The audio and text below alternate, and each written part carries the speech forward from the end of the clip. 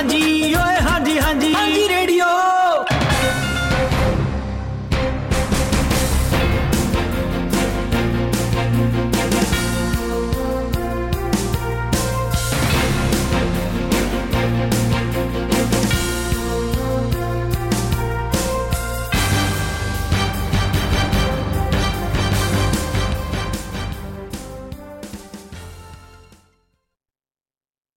18 ਜਨਵਰੀ ਤੇ 2024 ਦਿਨ ਬੁੱਧਵਾਰ ਆਸਟ੍ਰੇਲੀਆ ਦੀਆਂ ਖਬਰਾਂ ਔਰ ਖੇਡ ਜਗਤ ਦੀਆਂ ਖਬਰਾਂ ਲੈ ਕੇ ਹੋਏ ਹਾਜ਼ਰ। ਸਭ ਤੋਂ ਪਹਿਲਾਂ ਤੁਹਾਡੀ ਜੇਬ ਦੇ ਨਾਲ ਜੁੜੀਆਂ ਹੋਈਆਂ ਕੁਝ ਖਬਰਾਂ ਸਾਂਝੀਆਂ ਕਰ ਲਈਏ, ਜਿੱਥੇ ਪ੍ਰਧਾਨ ਮੰਤਰੀ ਐਂਥਨੀ ਅਲਬਨੀਜ਼ੀ ਦੀ ਤਰਫ ਤੋਂ ਹੁਣ ਆਪਣੀ ਵਚਨਬੱਧਤਾ ਇੱਕ ਵਾਰ ਫਿਰ ਤੋਂ ਦੁਹਰਾਈ ਗਈ ਹੈ ਕਿ ਸਟੇਜ 3 ਟੈਕਸ ਕੱਟਸ ਲਾਗੂ ਕੀਤੇ ਜਾਣਗੇ ਔਰ ਵਾਕਈ ਇਸ ਸਾਲ ਜਾਂ ਨਵੇਂ ਵਿੱਤੀ ਵਰੇ ਦੇ ਸ਼ੁਰੂ ਹੁੰਦਿਆਂ ਹੀ ਇਸ ਨੂੰ ਲਾਗੂ ਕਰ ਦਿੱਤਾ ਜਾਏਗਾ। 1 ਜੁਲਾਈ ਤੋਂ ਸਟੇਜ 3 ਟੈਕਸ ਕੱਟ ਨੂੰ ਲਾਗੂ ਕਰ ਦਿੱਤਾ ਜਾਣਾ।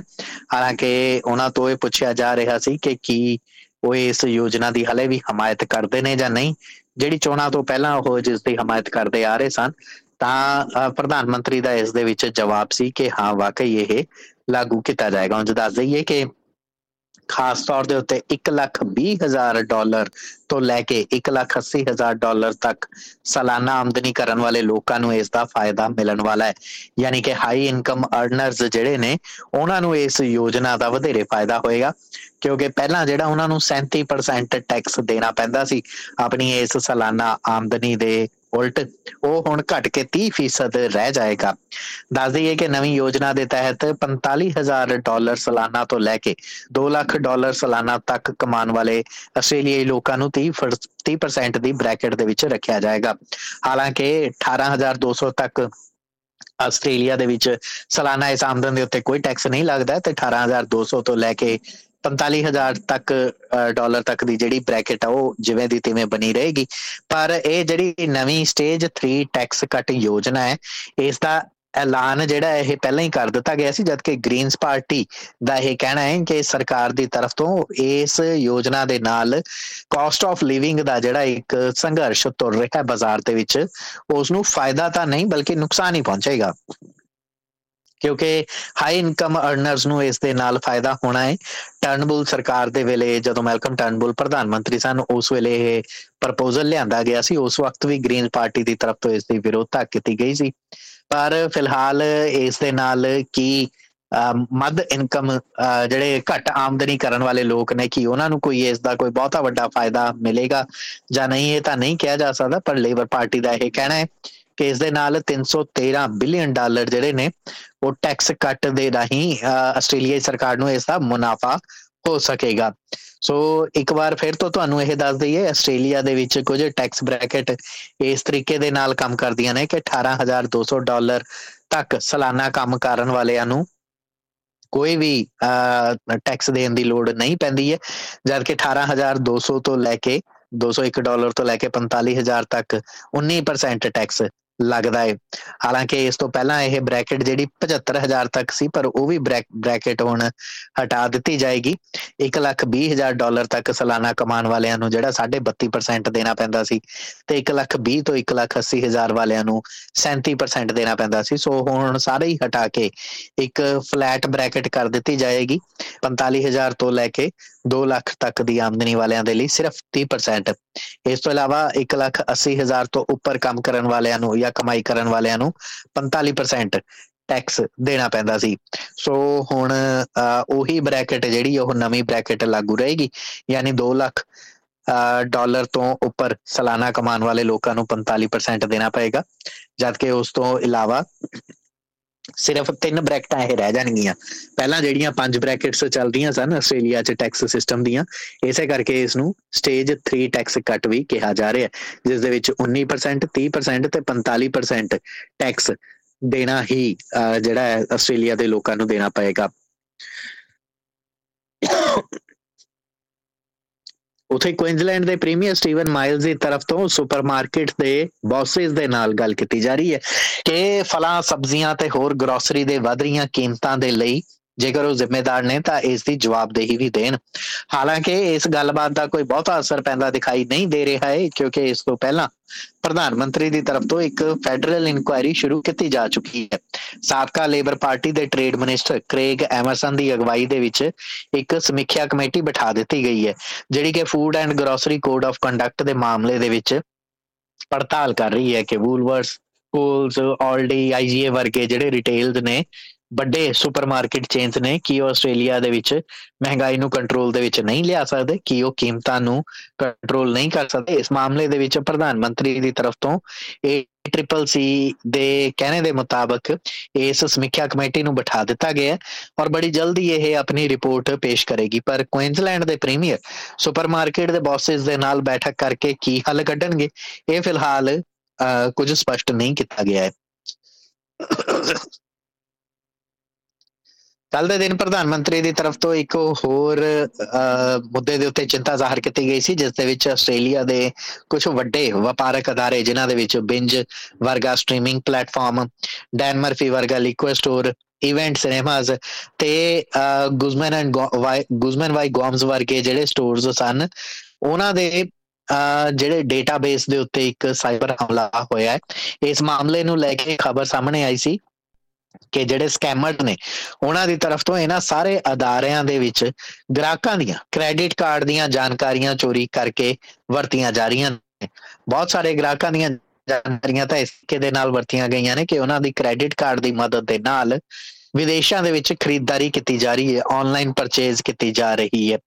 ਅਜਿਹੇ ਦੇ ਵਿੱਚ ਪ੍ਰਧਾਨ ਮੰਤਰੀ ਨੇ ਸਾਈਬਰ ਕ੍ਰਾਈਮ ਦੇ ਇਸ ਮਸਲੇ ਨੂੰ ਆਸਟ੍ਰੇਲੀਆ ਦਾ ਇੱਕ ਵੱਡਾ ਮਸਲਾ ਦੱਸਿਆ ਸੀ ਤੇ ਕਿਹਾ ਸੀ ਕਿ ਆਸਟ੍ਰੇਲੀਆਈ ਕਮਿਊਨਿਟੀ ਨੂੰ ਇਸ ਤੋਂ ਸੁਰੱਖਿਅਤ ਕਰਨ ਦੀ ਲੋੜ ਹੈ। ਔਰ ਇੱਥੇ ਇਹ ਵੀ ਦੱਸਿਆ ਜਾ ਰਿਹਾ ਸੀ ਕਿ Dan Murphy, Event Cinema, Guzman y Gomez ਤੇ ਬਿੰਜ ਵਰਗੇ ਪਲੇਟਫਾਰਮਸ ਦੇ ਨਾਲ ਸੰਪਰਕ ਕੀਤਾ ਗਿਆ। ਹੈਰਾਲਸਨ ਦੇ ਵਿੱਚ ਪ੍ਰਕਾਸ਼ਿਤ ਕੀਤੀ ਗਈ ਖਬਰ ਦੇ ਮੁਤਾਬਕ ਕਿਸੇ ਵੀ ਅਦਾਰੇ ਨੇ ਨਿੱਜੀ ਤੌਰ ਦੇ ਉੱਤੇ ਕੋਈ ਟਿੱਪਣੀ ਨਹੀਂ ਦਿੱਤੀ ਹੈ, ਪਰ ਇੱਥੇ ਇੰਨਾ ਜ਼ਰੂਰ ਦੱਸਣਾ ਬਣਦਾ ਹੈ ਕਿ ਪਿਛਲੇ ਵਿੱਤੀ ਵਰ੍ਹੇ ਦੇ ਵਿੱਚ 94,000 ਸਾਈਬਰ ਕ੍ਰਾਈਮ ਦੀਆਂ ਘਟਨਾਵਾਂ ਵਾਪਰੀਆਂ ਸਨ। ਉਸ ਤੋਂ 1 ਸਾਲ ਪਹਿਲਾਂ 2021-22 ਦੇ ਨਾਲੋਂ ਇਹਨਾਂ ਘਟਨਾਵਾਂ ਦੇ ਵਿੱਚ 23% ਇਜ਼ਾਫਾ ਹੋਇਆ ਸੀ। 2024 ਔਰ ਆਉਣ ਵਾਲੇ ਸਾਲਾਂ ਦੇ ਵਿੱਚ ਵੀ ਆਸਟ੍ਰੇਲੀਆ ਦੇ ਅੰਦਰ ਸਾਈਬਰ ਕ੍ਰਾਈਮ ਦੀਆਂ ਘਟਨਾਵਾਂ ਵਧਣਗੀਆਂ। ਇਸੇ ਗੱਲ ਦੀ ਚਿੰਤਾ ਕੇਂਦਰ ਸਰਕਾਰ ਨੂੰ ਜਾਂ ਫੈਡਰਲ ਸਰਕਾਰ ਨੂੰ ਇਸ ਵਕਤ ਖਲ ਰਹੀ ਹੈ। ਫਿਲਹਾਲ ਸੋਮਵਾਰ ਦੇ ਦਿਨ ਸਰਕਾਰ ਦੀ ਤਰਫ ਤੋਂ ਇਸ ਮੁੱਦੇ ਦੇ ਉੱਤੇ ਕੋਈ ਟਿੱਪਣੀ ਨਹੀਂ ਦਿੱਤੀ ਗਈ ਹੈ। ਜਿਹੜੀ ਮੀਡੀਆ ਦੇ ਵਿੱਚ ਖਬਰ ਪ੍ਰਕਾਸ਼ਿਤ ਕੀਤੀ ਗਈ ਸੀ ਕਿ ਇਹ ਹਮਲੇ ਰੂਸ ਦੇ ਵਿੱਚ ਬੈਠੇ ਕੁਝ ਸਾਈਬਰ ਕ੍ਰਿਮੀਨਲਸ ਦੇ ਦੁਆਰਾ ਅੰਜਾਮ ਦਿੱਤੇ ਗਏ ਨੇ।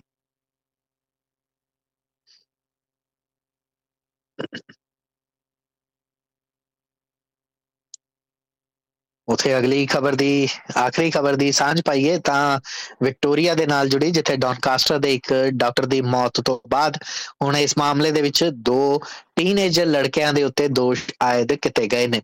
ਦੱਸ ਦਈਏ ਕਿ ਟੀਨੇਜਰ ਲੜਕਿਆਂ ਨੇ ਇਸ ਡੌਨਕਾਸਟਰ ਵਿੱਚ ਰਹਿਣ ਵਾਲੇ ਜੀਪੀ ਐਸ਼ ਗਾਰਡਨ ਦੇ ਘਰ ਦੇ ਵਿੱਚ ਚੋਰੀ ਕੀਤੀ ਸੀ, ਹਮਲਾ ਕੀਤਾ ਸੀ।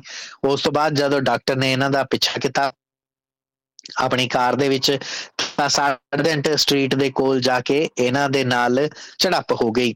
ਉਸ ਤੋਂ ਬਾਅਦ ਇਹਨਾਂ